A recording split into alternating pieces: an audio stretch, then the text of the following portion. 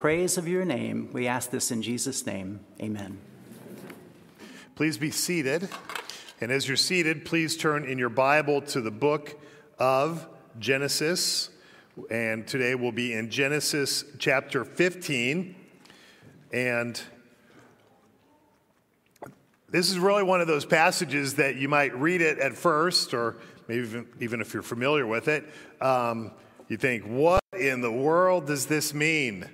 It's kind of one of those passages which we don't have necessarily a historical context for, but once we begin to understand it, we see just how meaningful and how powerful it is and what it shows us about who God is and what it shows us about how God works. And so I just pray and hope that you're encouraged as we look in this word today. It is one of those passages why I encourage people to bring like a physical paper Bible. Because again, there's just some things which you do better in writing and circling and underlining. And it's always okay to underline and circle in your Bible, right? And making notes in the little side. Because, some things are challenging. And sometimes even, I don't know where something is in my Bible, but I know about where it is. And I know it's on that side of the page. And I kind of find about where it is. I can't do that on a phone, but you can do that in a Bible. So get to know your Bible. Get to know it well. And this is one of those ones you'd be like, this is this really weird passage my pastor talked to me about. I don't remember what it was, but it was on that side of the page.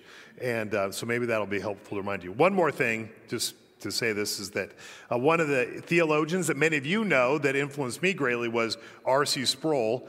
And in R.C. Sproul, he said about chapter 15, verse 17, that if he was stuck on an island with only one verse that he had access to, that whole time he was stuck on an island, he would pick chapter 15, verse 17. So some of you have been significantly influenced by him, and I don't know what verse you would pick if you were stranded on a desert island for the rest of your life.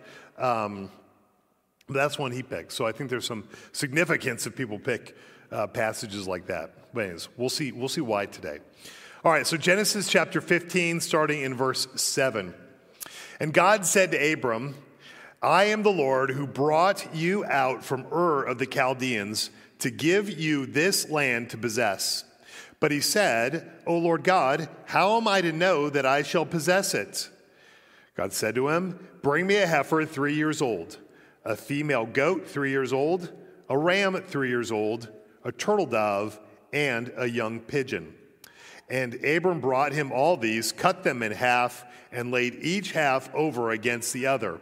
But he did not cut the birds in half. And when birds of prey came down on the carcasses, Abram drove them away.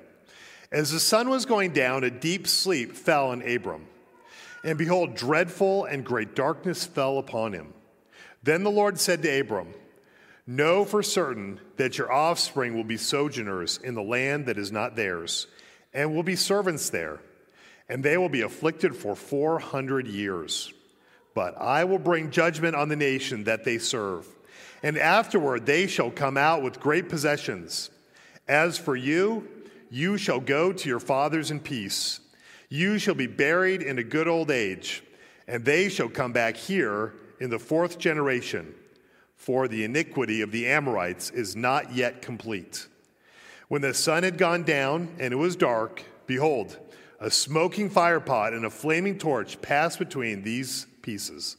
On that day the Lord made a covenant with Abram, saying, to your offspring I give this land, from the river of Egypt to the great river, the river Euphrates, the land of the Kenites, the Kenizzites, the Cadmonites, the Hittites, the Perizzites, the Rephaim, the Amorites, the Canaanites, the Girgashites, and the Jebusites.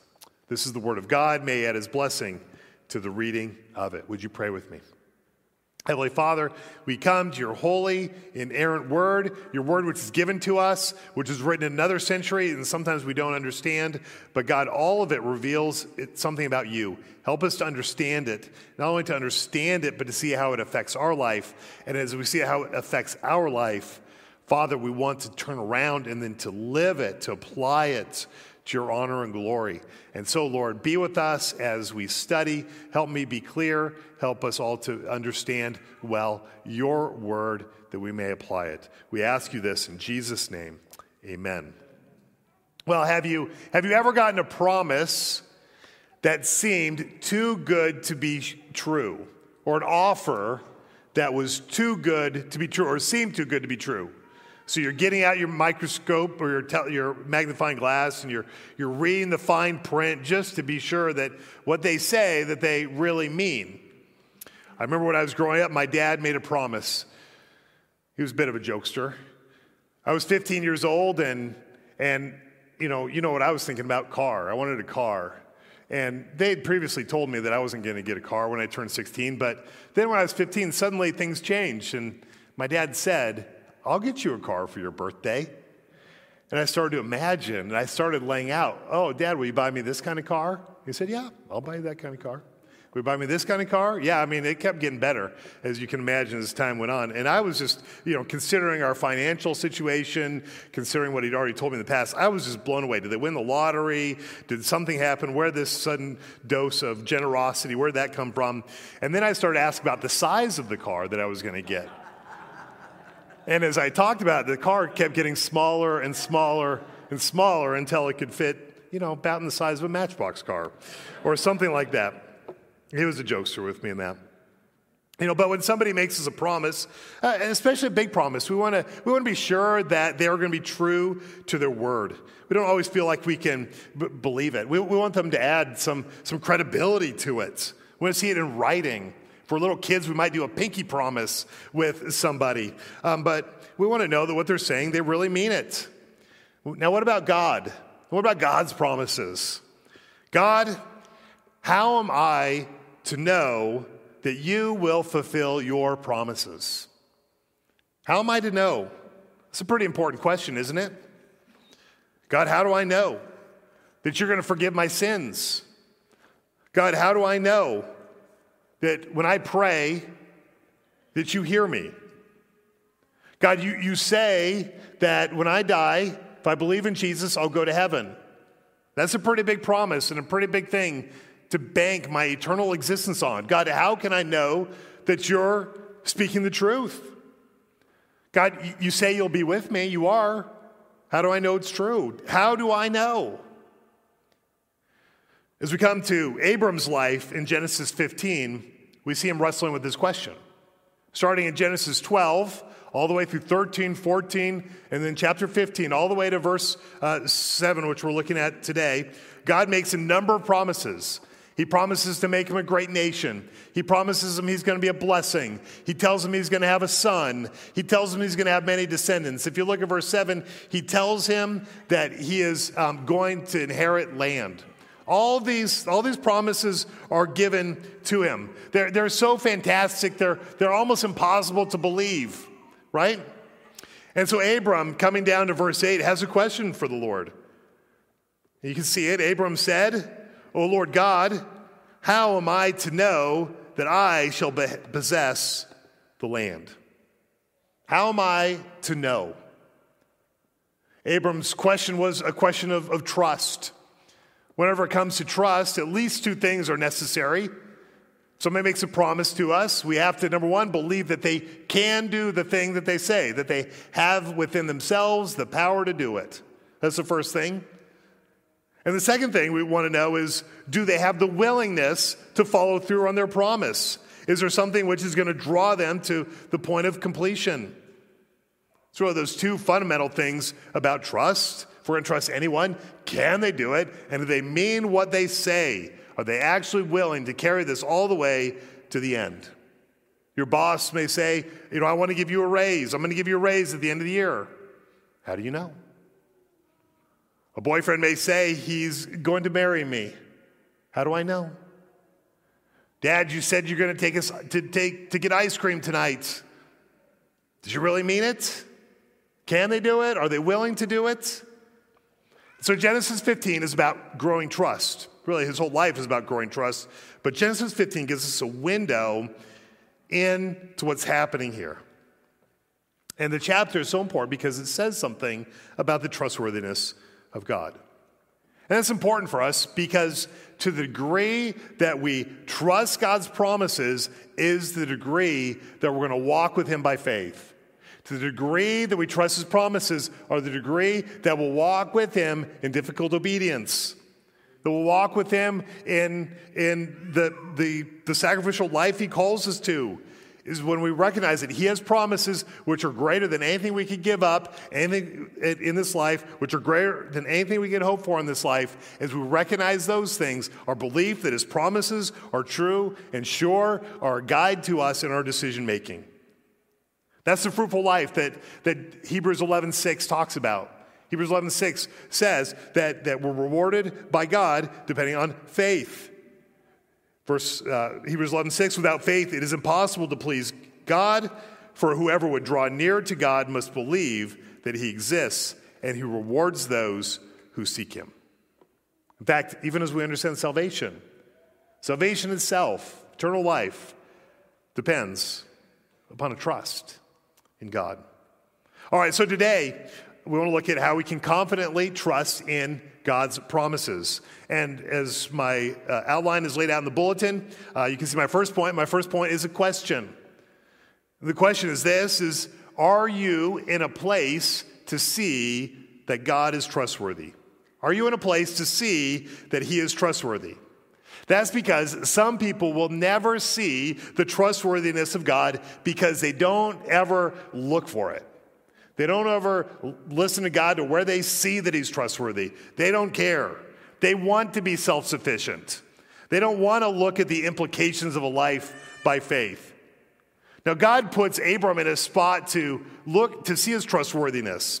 And he starts by giving Abram a simple task. Might be a little strange task if we don't know what's going on here. At least seems strange, because he tells him to gather up some animals. How does it answer my prayer? How does it answer my question? Abram might ask. Well, we will all see.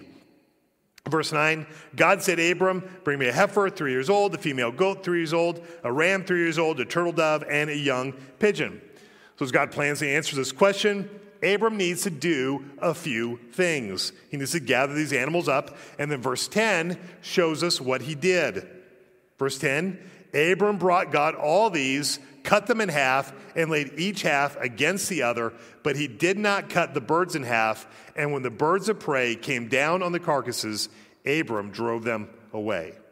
All right, so what's going on here? This is an ancient covenant-making ceremony. It's something that would have been familiar with Abram and the people around them, because it's something that has meaning, significance. People understood what was happening as people would do this covenant-making ceremony.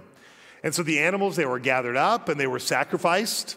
They were cut in half, and then they were laid on either side of a small trench. Abram would have gone and dug a small trench down between those animals, and then as the animals were cut up, you can imagine what a mess it was. And all that blood that would have come out of these carcasses would have kind of trickled down into that trench, and it would have been located inside of that trench. And in a traditional covenant-making ceremony, what would happen is that two nations would be gathered together, or two leaders, two kings, and they were going to enter into some sort of alliance or some sort of covenant with one another, and they would both walk down that bloody trench. They would both walk between the carcasses on both sides. And as they walked down, they would affirm the promises they were making to the other nation. There were promises of a political alliance for military support or tribute that would be given or some sort of service. But as they walked down, they would be affirming those covenant promises as they walked down that bloody path. And what they were indicating as they did that was that if they were to break those covenant promises, that they should die the same kind of death that those carcasses experienced. You know, that same awful thing which was done to those animals would be something that these two people who are walking down this bloody trench would be promising would happen to them, or would be cursing themselves with, if they were to break that covenant. I mean, this is really a serious decision. I mean, we make covenants. We still have covenants. We have covenants in our neighborhoods, right? Maybe in your neighborhood you have a covenant of how long your grass can be, or what color your siding can be, or what paint you can use or what fence you can use. I mean, we have all kinds of covenants inside of our neighborhoods, but they're not attended with the death penalty with them. We make contracts when it comes to buying houses and cars and those things. But again, the worst to do is confiscate. But here they're making a promise that they're saying, if I break this, may I be cursed with death. And so, what is a covenant? But a covenant is an agreement that two people make together. They make it together. They say, how are we going to live together? We're each going to fulfill certain responsibilities, certain mutual obligations so that we can have this relationship, this life together. And the word here, it's interesting. If you look down at verse 18, it says, on that day, the Lord made a covenant with Abram. Made a covenant. Now, if you look in the Hebrew that's behind that word make, it's actually to cut. You can understand, the idea is he actually cuts a covenant. That's the idea behind all the making of the covenant inside of the Old Testament, that it's cut, that there's a issue of life and death, an issue of blood, which is a part of that covenant that is being made. Now, before we move on, and just dwelling on this first point a bit, I want to ask you is if you're in a place to see the trustworthiness of God. Are you in a place to see the trustworthiness of God? I mean, Abraham was asking, would God do what he promised to do? Abraham had to prepare himself before he got God's answer. Yes, God would prove it, but he required Abraham to search it out, to dig it out. You'll never find the trustworthiness of God if you don't look for it. I remember when I first became a Christian. This is before I became a Christian. I saw the people around me. I saw that the Christian people who were in my life, they had a certain joy to them. They had a certain love in their lives. They had a purpose which drove their decisions. And I was looking at my life and I was thinking, I don't have that joy. I don't have that love. I don't have that sense of purpose. And I'm not making the same decisions you are. So the difference must be, you're a happy person because you live a more moral life, right? So I set myself out and I said, I'm going to be a really moral person in order to know the same joy and happiness that you seem to have and purpose that you have. Well, I realized before long that it was really hard to be moral. I realized that I just kept messing up time after time after time. And I realized that I needed grace. I mean, it wasn't just that I needed to be more moral. I needed to be changed. I mean, it wasn't just that I needed a more moral life, is that I needed a Savior to forgive my sins and to make me something new. And it wasn't long after that I became a Christian. It was a few months after that I became a Christian. And in a lot of ways, my attempts to be moral were futile. I mean, they could never have given me eternal life. But as I look back on that part of my life, one thing I was reflecting on was that was kind of a precursor to me finding what real life was. Because I knew one thing in my life. I knew I wanted God. I knew I needed God, and I wanted that joy as a part of my life. And the best way I thought to do it was just be a more moral person. Now, I needed something else. But for me, it was, hey, I'm going to try something new. I'm going to try something new because what I'm doing is not working. I want to know God, and this is the best that I know at this point in order to do. Later, somebody would tell me why I went wrong. I wouldn't have known that if I wouldn't have tried. Someone would have told me, what it takes to live a life that pleases God. I mean, I wouldn't have known that if I wouldn't have tried and failed. And that's where I found the graciousness of God in Jesus Christ. I also remember this time that if I wanted to know God, I needed to read the Bible. And even though I wasn't a Christian, that, as I'd read through the New Testament, I'd read Matthew, I'd read Mark, I'd read Luke and John, and I was just amazed at the life of Jesus. I knew I wanted God in my life. I knew that it was somewhere inside that Bible. And so I just said, I'm going to read those. And his life just jumped off the page. Maybe it's done for a lot of you. So I hear your stories. I've heard this true in so many of your lives. Maybe it's not true. Maybe the thing that you need to do to see if you can trust God is to put yourself in a place to see his trustworthiness.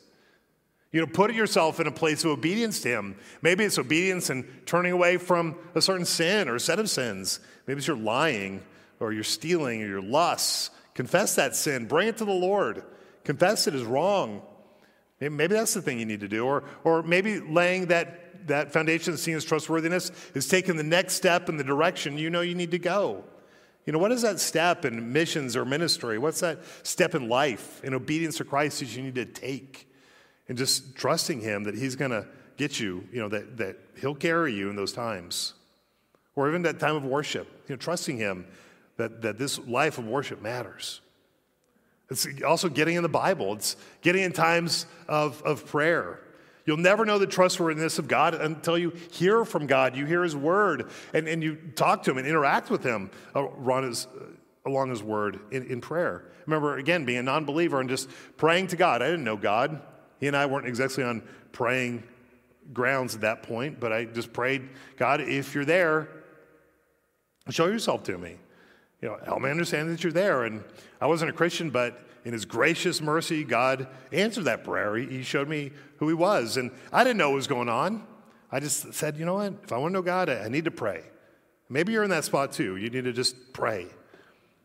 You'll never see the trustworthiness of God if you just don't do the little things that he tells you to do. Do those little things he has for you.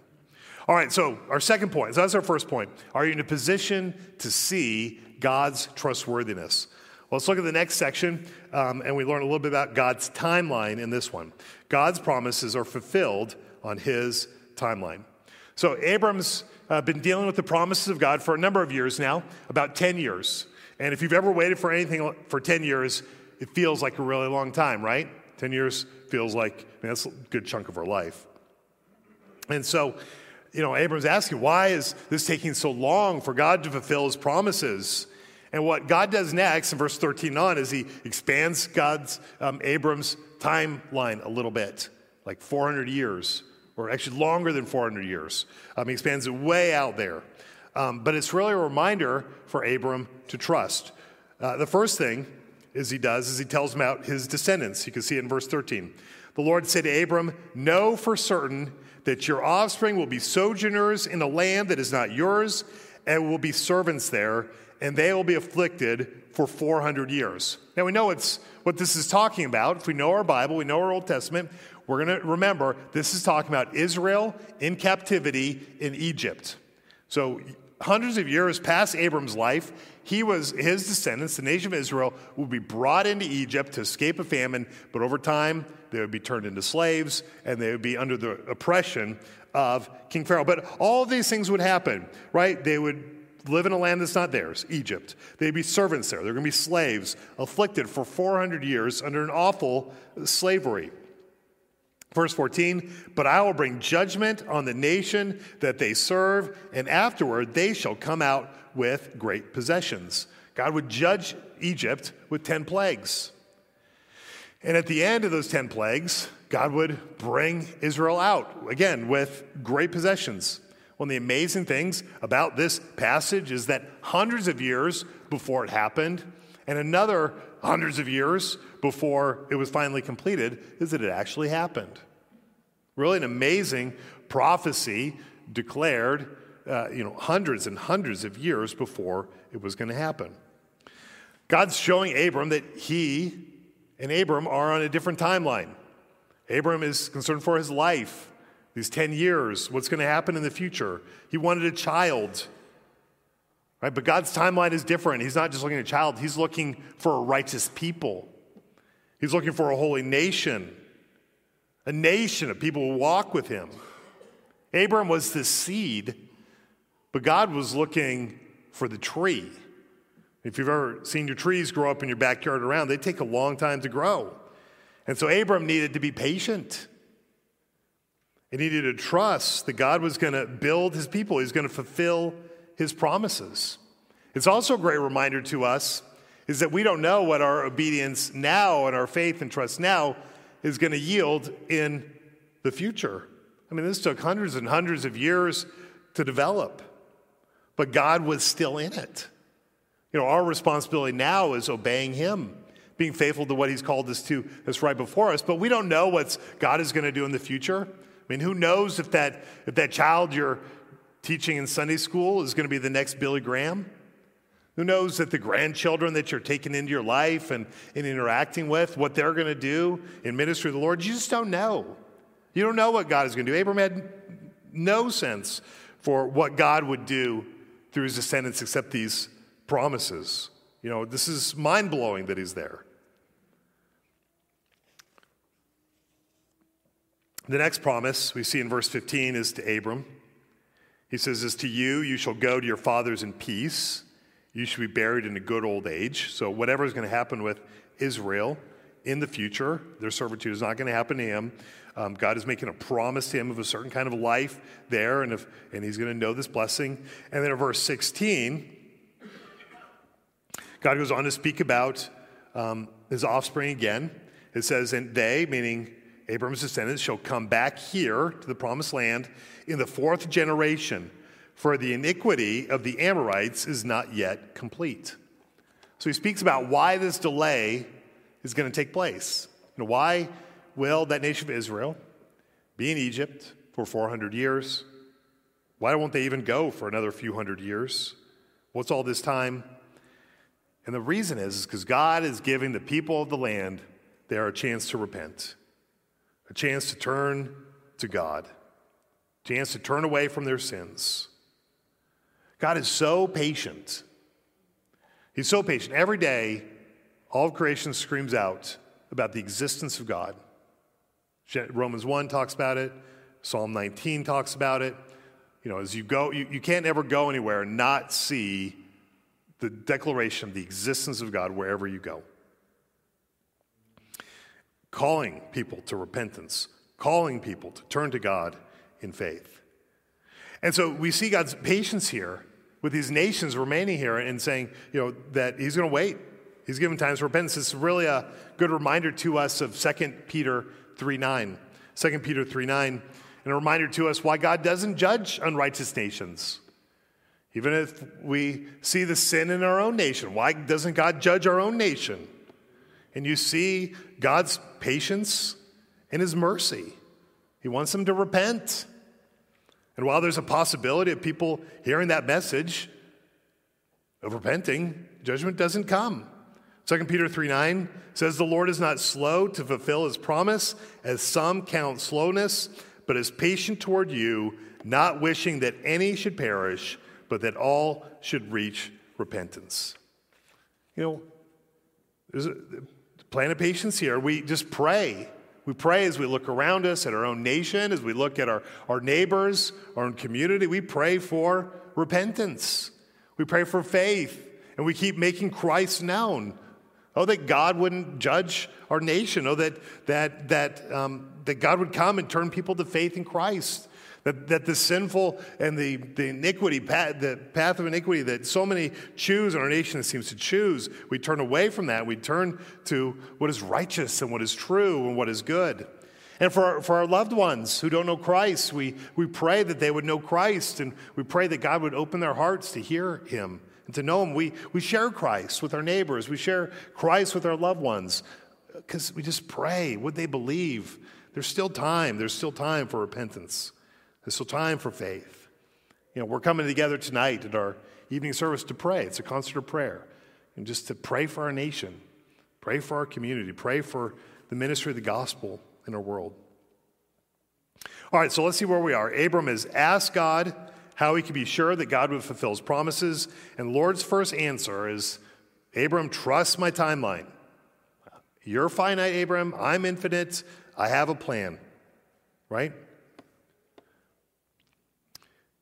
But the second answer, and that brings us to our third point, is he shows Abram how committed he is by entering into a solemn covenant. And here we see the covenant being established. All right, so point number 3 is the self-obligation of God's covenant. All right, so let's look at verse 17. What happens next here? When the sun had gone down and it was dark, behold, a smoking firepot and a flaming torch passed between those pieces. On that day, the Lord made a covenant with Abram, saying, to your offspring I give this land. And he goes on to explain what that land is. So what do we see? Verse 17, you see this smoking fire pot, a flaming torch. They're passing between the pieces. They're passing along that trench. If you look to verse 18, you see the Lord making a covenant. So in other words, that the flaming torch, or the flaming torch, the smoking fire pot, that is the Lord. This is a theophany. It's an appearing of God. God has come to be present with Abram. He's present in this covenant-making ceremony. Because if a covenant's going to be made, both the people have to be there, right? And in this place, God has drawn near. That's why if you look back at verse 12, this overarching shadow comes over Abram. You know, that God in all of his holiness, God in any of his holy judgment is there. There's a sense for God's holiness, his presence there. And that passes between the pieces. But notice what doesn't happen, right? Sometimes it's what's not there that's one of the most important things. What's not there is that Abram doesn't walk between the pieces. Abram doesn't walk through the blood. That is what we'd expect that both would walk through, because they're making a covenant together. Abram doesn't make a promise. Only God makes a promise in this. God gives a promise of land without getting a promise from Abram. I mean, that is grace. That is grace. That's because Abram could never by himself fulfill that covenant with God. I mean, it would require perfection.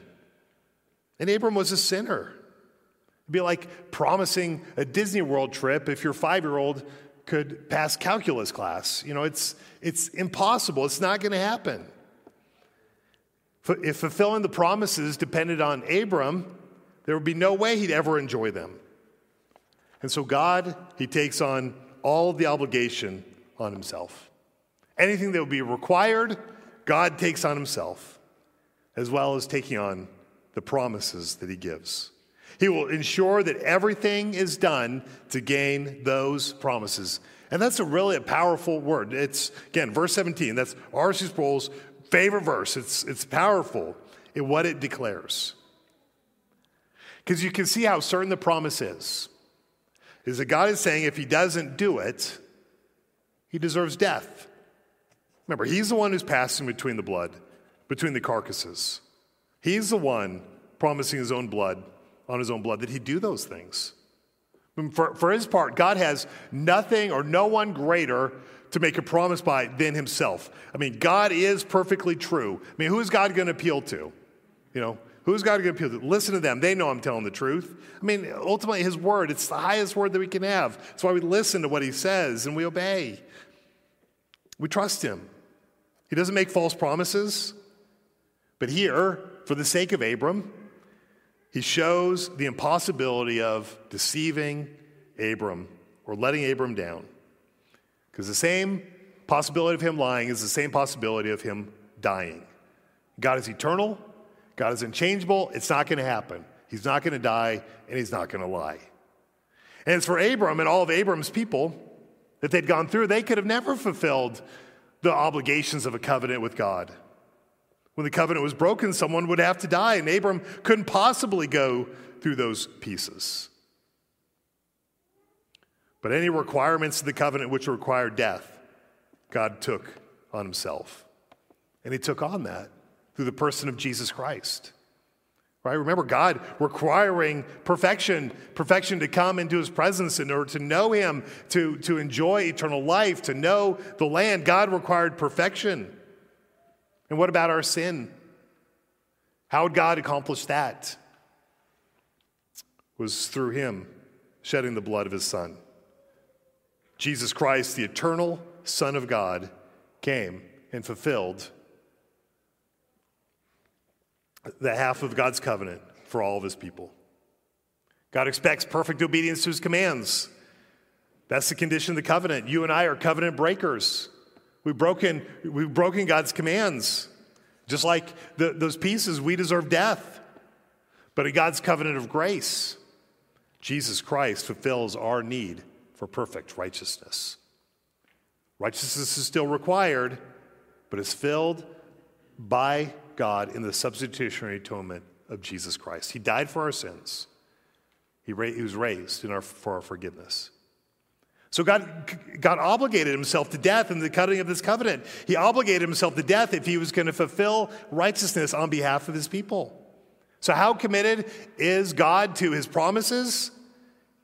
He'll do everything needed to fulfill his covenant.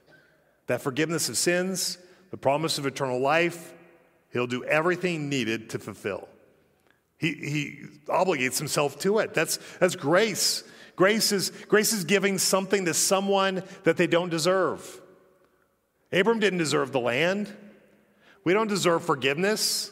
We don't deserve eternal life, but it's given freely. That's grace. That's what grace is. That's what grace is for you and for me. And this is not just about a piece of land for Abram.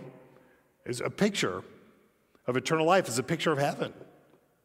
For Abram, it was the land, but as the New Testament says, that this land is a shadow of what's ultimately to come. It's a shadow of what is being foretold, and it's a foreshadowing of heaven.